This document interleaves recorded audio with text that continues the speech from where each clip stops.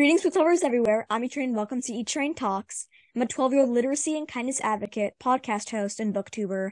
And here on E-Train Talks, I love talking about diverse and inspiring books. And these two stories right here by my guest today are truly the definition of amazing, inspirational, and heartwarming and heartbreaking at the same time. Today, I just want to take a moment to say thank you to my guest, who was born in a small town in northern Mexico and moved to San Antonio as a child. She studied physics and worked as an engineer before pursuing her love of storytelling. She's so passionate about connecting children to their past, their communities, different cultures, and I am so thrilled to be welcoming, drumroll please, Alda P. Dobbs, the author of Barefoot Dreams of Petroluna and the Other Side of the River. Thank you so much for being here. Oh, thank you, E-Train. It's truly an honor. I'm very humbled to be here by your words, too. And it's just so exciting. I've been looking forward to this since I think it was summer last year that I reached out to you. And I remember I heard about you. And as quick as I could, I went to my computer and, it's like, hey, can you consider me? So it's an honor. Thank you so much. Well, it's an honor for me as well, because from the moment I first saw Barefoot Dreams of Petroluna, from the moment I first read the first page, I was hooked, and I could not wait for the interview. And then when I found out you had a sequel, I knew I had to jump on that and read The Other Side of the River as well. Oh. And now into the questions. Sure. So my first question for you is, both Barefoot Dreams of Petroluna and The Other Side of the River are heartwarming as well as heart-wrenching stories of Petra's determination to survive and travel to a better life. I was just so moved by your writing, and I read that Petra's stories are actually based on the real-life journey of your great-grandmother during the time of the Mexican Revolution. Can you share what inspired you to write about your great-grandmother's expedition, I guess you could say? Sure. Yes. Yeah, no, I grew up listening to family stories ever since I was 3, 4 years old, since I have, that I remember stuff like that. I remember hearing stories from my great-grandmother, from my grandmother, and my mom would tell all these stories. And of course, it would add all that emotion into it.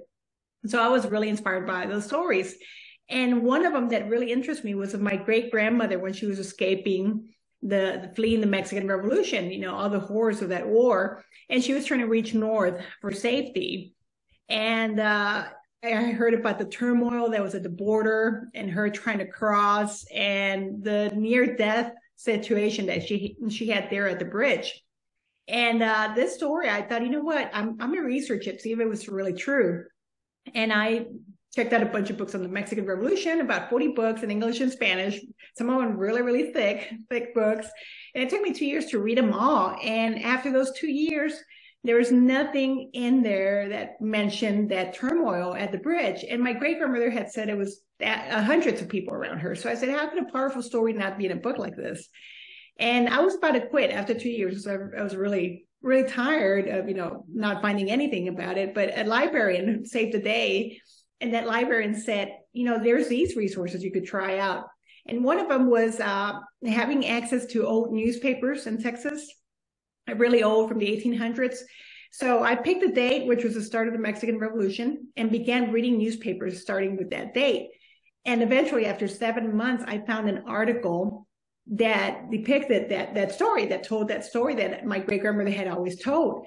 And just to see it there in print, it had happened. It was real. Everything she had described was in there. The only thing she was off about was that she said it was hundreds of people around her, and it was actually thousands. There was 7,000 people that crossed a bridge that day. So I said, you know what, a powerful story like this, I have to tell the world about it. And my aim is to hopefully inspire other people to seek their own stories and to find out, what happened, and then to share them with the rest of the world. So that was my inspiration. You were originally an engineer, as I previously said. Mm-hmm. So what really kind of clicked, I guess you could say? Was it like an aha moment when you were like, I want to pursue storytelling, I want to be a middle grade author and share my great-grandmother's story? Yeah, that's a great question, because I was born in Mexico and I moved to the United States. And even though I moved here at a very young age, everything around me was in Spanish. My whole neighborhood spoke in Spanish. My mom, my family, the little lady at the corner store, everything was in Spanish. English wasn't introduced to me until I started kindergarten. And the teacher I had in kindergarten wasn't the most patient. He got really frustrated with me and another immigrant boy because we couldn't learn English fast enough. So I was terrorized, because he would burst, into anger when we couldn't learn it fast enough. So, and I had him for 3 years. I had him for kinder, second, and fourth grade. And by, kinder and second grade, I was terrorized by English and by him. Fourth grade, I knew English a little bit better, but I just couldn't stand English anymore. I developed that whole terror and fear I had towards English became kind of like a feeling of defiance. I just rebelled against English, and I didn't want to read. I didn't want to write books or anything that dealt with English. I don't want to touch it. It was kind of a trauma. But stories, I love stories. I love listening to family stories. I love, being told stories by anybody, and I would share those stories and imagine a lot of things. And I never made that connection between books and stories. And fast forward to when I was in high school, I was riding a public bus because I used to work at a mall. And right after the mall shut down and or closed for the day, I finished work, went to the bus, put my backpack down. And right before I put my backpack down, somebody had left had forgotten a copy of a book there. And I picked it up wondering what it was. And it was Catcher in the Rye, which is a book a little for older kids. But I said, you know what? I finished my homework. Let me read this book. So I started reading the book. And as I read it, I was blown away. I just said, oh my goodness, this is wonderful. I can put the book down. I read it the whole night. I went home, stayed up the whole night, read it. And the next morning I had to get ready for school, and I shut it. And I said, this is magic. I want to do this magic one day. This is wonderful because the character's nothing like me. It's completely opposite, yet I feel everything that character feels. So I said, okay, I want to be a writer. That idea came to me. But my grades in English were terrible. And then when I got to college, we took entrance exams. I did well in math and science, but English, I did horrible. So I told myself, you know what? This is the universe telling me not to become a writer, to put that dream away. So I did that. I put the dream away. I pursued physics and engineering. But those stories, they kept bubbling inside me. They wanted to come out. And it wasn't until my 30s that my husband said, hey, why don't you start writing? You've always wanted to be a writer. And he's the one that really pushed me. And I'm glad because that's, and it was this fear of English, that I always had growing up. But like I tell young readers and people who aspire to write, in order to be a writer, you don't have to write perfect English or speak it perfectly. All you have to do is be a good storyteller. You just have to be a good storyteller, and that's what's most important. The rest, it can come with practice. You have people that help you revise and edit the work. So there's that thing, just the storytelling. That's what's important. My next question is, what was the writing process like? I ask a lot of authors, but this is kind of more of I guess you could say it's autobiographical, but also kind of fictional. It has a lot of elements to it. So what was the writing process like for creating The Barefoot Dreams of Petraluna and then also The Other Side of the River? It was interesting because remember, my background's in science and engineering. And even though I'd always been a writer, I'd always written reports for engineering, proposals, you're always pitching a story. Yeah. So I kept telling myself, look, you just have to do it a little different, more creative writing. And so I started reading. I read a ton of books that I kind of regretted not having started earlier. And I envy kids that I see your age that have all these books, like my daughter. Oh my goodness, she reads so many books a year. And I feel like I'm playing catch up constantly. But it's good, so my process was reading a lot of books and learning just the craft, of how sentences were formed, how there's also a technique, just like in engineering. If you want to construct something, the same thing. In order to construct a story, there's elements that you got to put together and combine them in such a way for it to work. And a sentence as well. There's different styles of sentences for writers, but, you got to learn how it plays with that scene and that theme and stuff like that. So that I had to learn that. And also the thick skin, right? You have to have a thick skin because you will get a lot of rejections. And it's something you got to just, realize that the people are critiquing your work. They're not critiquing you. Don't take it personal. It's just your work, and you can improve your work. So you got to keep that in mind.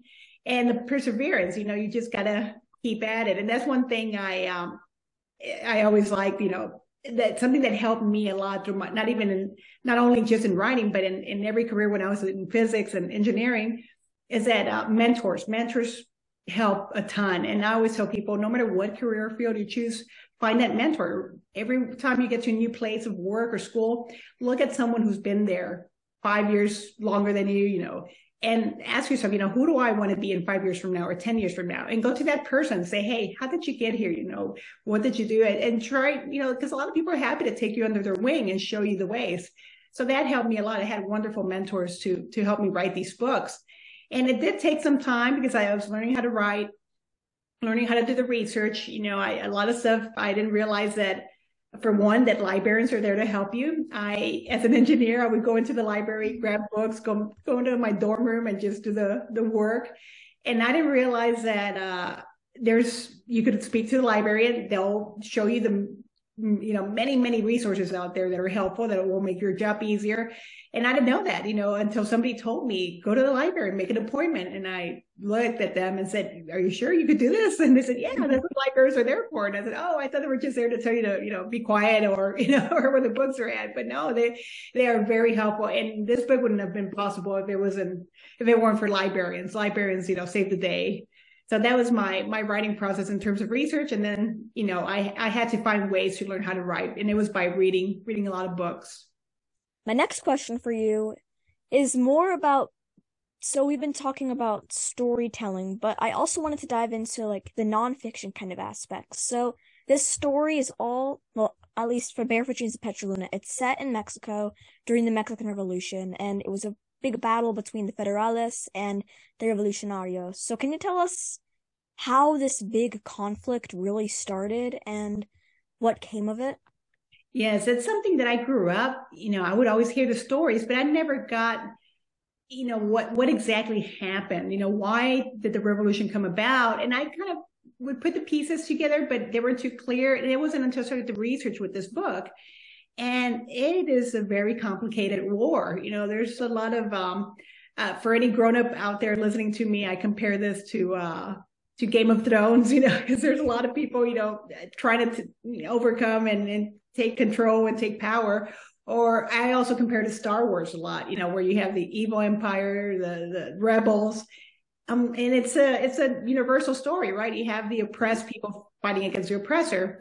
So that's what happened in Mexico, that they had these haciendas. They were these estates, and there were thousands and thousands of acres, and it was owned by one family. And that family was, really, really wealthy, and they would control, the peasants living there. And they would take away the lands because of the government. The government, it's like I said, it's very complicated. I try to explain it better in the book, and I think I do better than I do here. Trying to explain it in this conversation, but yeah, there was a big group of oppressed people, the poor people, the peasants, and until there was an uprising, they said, you know what, we're going to fight our oppressor. And they started wanting to take their lands back and have opportunities for their kids, because majority of kids had to work during this time. Only 20% of the population could read and write. So that means 80% was illiterate. So it was easy to take advantage of that population that was illiterate, because not only were they economically disadvantaged, they were poor, but they were illiterate as well. And the haciendas, like I said, some haciendas were really, really big, these estates. And like the Terrazas family, their hacienda was the size of Connecticut and Rhode Island put together. So if you can imagine, millions of acres, and all that belonged to one family. And a lot of this land was being taken away from the poor. So of course you're going to have that uprising. And the hacendados, the haciendas, were so common in Mexico that if you look back at the statistics, land ownership in Mexico during that time was only 1%. So only 1% of Mexicans own land. So that means 99% do not own land. So that's a huge disparity right there. I mean, just catastrophic disparity, that this is what happens. You have an uprising. And fortunately, it was very, very brutal. A lot of people, perished during this, but a lot of people emigrated. They went north, like my great-grandmother. And at the end of the revolution, a lot of people went back to Mexico, like my great-grandmother. She went back, but a lot of people remained in the United States. At the end of the revolution, 2 million people remained in the United States, 2 million Mexicans, and that changed the country forever, which is not mentioned, a lot in books and stuff like that. So it's important to know that, that impact. And also, that's a reason why I did the other side of the river, because in my great grandmother's story, she went back to Mexico, but I always wondered what her life would have been like had she remained in the United States. Because when she went back, she said it was a disaster. Everything was burned to the ground, villages were completely destroyed, and it was almost impossible to start. So I said, you know what, I'm going to put Petroluna in San Antonio and see how she fares, because a lot of people were competing for resources, for works, for housing, and that's why I wanted to put Petroluna there. Well, you spoke about how 80% of Mexicans were illiterate, and that really got me thinking. Like, I mean, I know I've only had like a minute to think, and I've also been listening to this story, but it's just wow. And the fact that 99% of Mexicans didn't own land. Like, I just want to take a second to really understand the complexity of that. That's just Yeah, astonishing, it to say is, bigger. right? And Exactly. And that's what I tell children. If you listen to these family stories, you realize that things repeat themselves. They happen again over and over. That crisis at the border that my great grandmother crossed over 100 years ago, you look at that same border now, and guess what? You have the same crisis happening again. The refugee camps that my great grandmother was in, we have refugee camps now. And so many things repeat themselves. Like right now we have COVID. Back then they had smallpox. And when those refugees came across, like my great grandmother with those 7,000 people, a lot of people in the United States and Eagle Pass were scared. They said, no, send them back right now, because what if they have smallpox and we all get sick and die? Well, the U.S. Army, who opened the gates, for those refugees, said, no, we can't send them back because the federales are there. We're sending them to their death. We cannot do that to them. How about we quarantine them, we vaccinate everybody and keep it under control? Luckily for my great grandmother, they didn't send her back. Otherwise, it would have been a different history. But yeah, that just shows you the importance of learning these stories, because you see that it happens again. So when you start seeing those disparities again, right, between education, economic advantages and stuff like that, just be aware that things happen. There's always a consequence for stuff like that.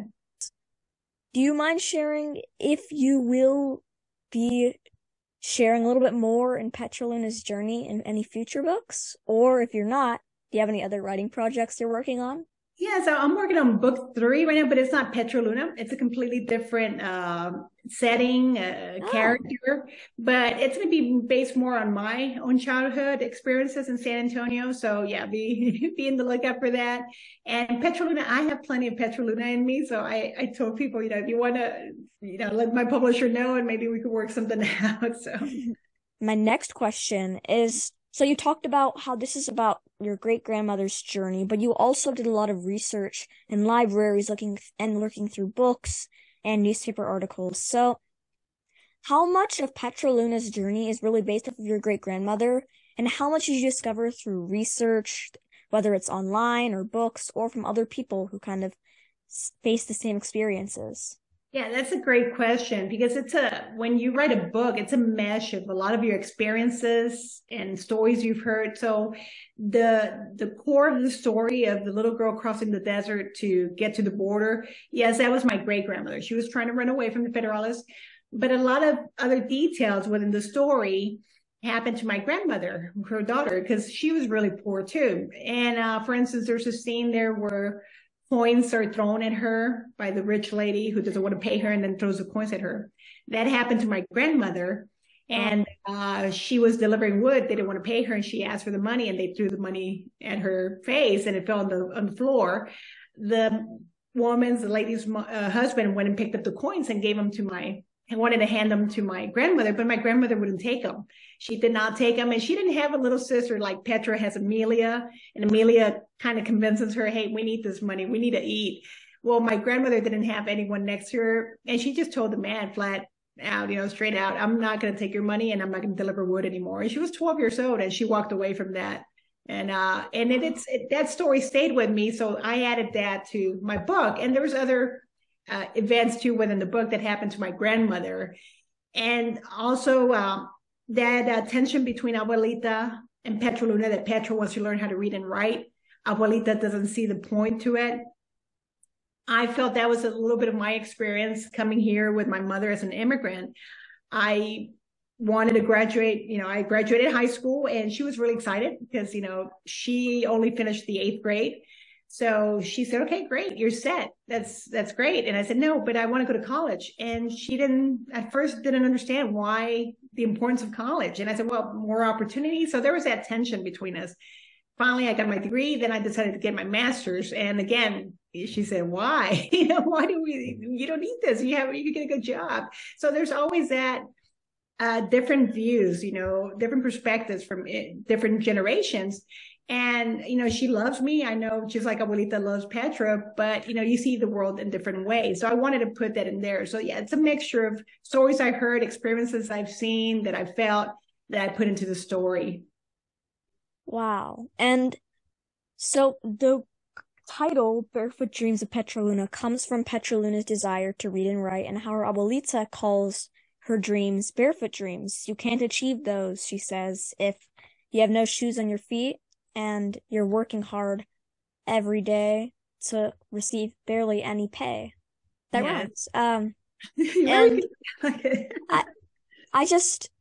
I found Petra's story that much more like wow factor, I guess you could say, because I can't imagine the challenges that she faced and also the adversity that she faced, not just from having that physical crossing across Mexico that must have been so draining, but it was also emotionally as well. So I'm just really curious for my next question.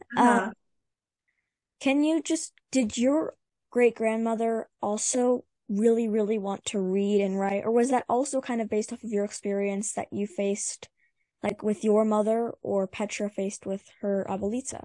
That's a great question. Yeah, no, my great grandmother, she wanted to read and write, but she was part of that 80%, but when she went back to Mexico, she never had the opportunity to learn. Mm-hmm. And then my grandmother is the one with the biggest, boldest spirit. She was a fighter to the end. My great grandmother was too, but my grandmother was just amazing. And at 9, she snuck into a school, while she was working. She saw a school and said, I want to learn how to read and write. So she went there. And her family found out within a day or two that she wasn't working. And they pulled her out and said, you can't do this. You have to work. You can't go to school. And she was pretty upset because she really wanted to go to school. And she figured, you know what? At 9, she told herself, and I can't believe she was 9 years old when she thought this to herself, but she said, you know what? I'm never going to go to school because I have to work, but I want to learn how to read and write, and I'm going to figure it out. So every time she met someone who knew how to read and write, she'd ask them, what does this word say? What does that word say? Little by little, she started breaking down sounds and letters. And by the time she was 12, she figured it out on her own, how to read and write. So to me, that blows my mind that a child could be that determined at 9 and say, yes, I will accomplish this, and then follow through. My next question for you is one I ask every single person that I've ever interviewed. No pressure or anything. If you could be or meet any literary character, it could be your favorite author or your favorite character in a book, who would you want to meet, or who would you want to maybe be for a day, and why? Oh my goodness, that's a tough one. That's a tough one because I just have so many favorite books. Yeah. But I'd say, oh my Lord, I'd say probably in the Hunger Games. I know that book's a little for older kids, and it's a YA, but the protagonist there. Yeah, Katniss Everdeen. Yeah, Katniss. Is it Everdeen? Yeah, Katniss Everdeen. Just her spirit, how tough she is, and maybe I would have liked to have met her when I was a teenager, when I was her age, because I find a lot of resemblances. I was the oldest of 4 girls. My mom was a single mom, and I had to help my mom pay the bill. So I was always working after school and making sure they were okay, helping them with homeworks and stuff like that. And so when I read that character's book, I'm like, oh my goodness, this reminds me of myself. So I just wanted to hug her and say, it's going to be okay. Hang in there. You're doing good. And that's probably one character I always gravitated to. Well, the character Katniss Everdeen, I read The Hunger Games in school this year, and I just, wow. Like, it was just mind-blowing.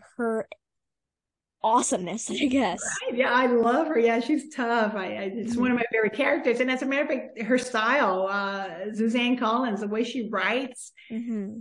that fast pacing. I studied that book so much while I was writing Barefoot Dreams of Petroluna, just because I wanted to give it that same fast pace, Yeah. that tone or feeling to it. Well, you were fast-paced and slow at the same time. Like you had the perfect speed, and even if like you just kept me interested the entire time, like the Hunger Games really did for me. So you did a great job on that Oh, part and all parts of Barefoot Dreams of Petroluna and the other side of the river. oh, thank And you. now my final question for you is, if you were trapped on a deserted island and could only bring one book, what book would it be and why? Oh my Lord. Oh, that's even tougher. Um, Don't twist it to be like a notebook or, I mean, actually, you oh, can. I just read recently because I've read a lot of books on writing, and I read this book that's called "A Swim in a Pond, Swim in a Pond in the Rain," or "A Swim in the Rain in the Pond." Oh, I can't. Oh my goodness, I can't believe I'm forgetting it. Do I have it around here?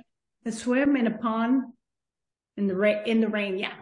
So that one, I love that one because it's he teaches a course in Syracuse, a writing course, and he talks about the the Russian Renaissance, pretty much, of the writers that they had: Chekhov, Tchaikovsky. I mean, not Tchaikovsky, but all these great Russian writers. And he goes over those short stories. So he covers, I believe, 5 or 6 short stories, reads them all, and then he analyzes each one. And he used to be an engineer, that the writer, Oh, the professor. So I love the way his analysis, the way he sees things. And I was amazed too, because I was like, he analyzes like an engineer. When I found that he was an engineer, I'm like, oh my goodness, he is an engineer. But I love the way he has the stories, and then he breaks down each each scene. So, and I have to go back and reread the story and then reread what he says, just because I gain something every time I do that. But yeah, it's just an amazing book. So yeah, I would probably take that book with me because I have a lot of short stories in there that I could read. yeah, and you could use like the branches and turn it into paper, or you could like use the sand and write your own short There stories. you go. Yeah, and they're amazing short stories that each one is so different too, that you get a different sense, and so entertaining. It feels like Yeah. you're there at that moment of those stories. So yeah, I would get transported to different situations at different times. Well, everybody, my guest today has been the one and only amazing Alda P. Dobbs. And if you've not yet read Barefoot Dreams of Petroluna and the Other Side of the River, you need to. They Oh, are beyond, like, I could use every adjective in the dictionary to describe these. oh, There's just everything in a good way. no, and that's the thing. I mean, Barefoot Dreams of Petroluna, yes, it's inspired by my family, but that story is not unique to my family or to Mexicans. I think it's a universal story that applies to so many Americans that struggle to come to this country. And like in the second book, that I give her a mentor who's an Irish nun, and her backstory is coming from Ireland during the famine. And she tells Petra, look, just because we struggle to come to this country doesn't mean that the struggle's over, the fight's over. No, it continues here. You're still struggling, even though you're in the United States. There are more opportunities. Yeah, there's vast opportunities, but the hard work is still there. So that's something we got to realize about our ancestors, how much they worked to get here, to give us the life that we have now, stuff we take for Yeah, granted. And so yeah, this story is just, I was trying to aim for that to let people know, yeah, this is a universal story. it really is a universal story. And everybody, once again, read these books. I guarantee that you'll want to read them over and over again, and you'll learn something new each time. And Oh, keep on reading, yep. keep on writing, and all of you, I will see you in the next one, and read these books.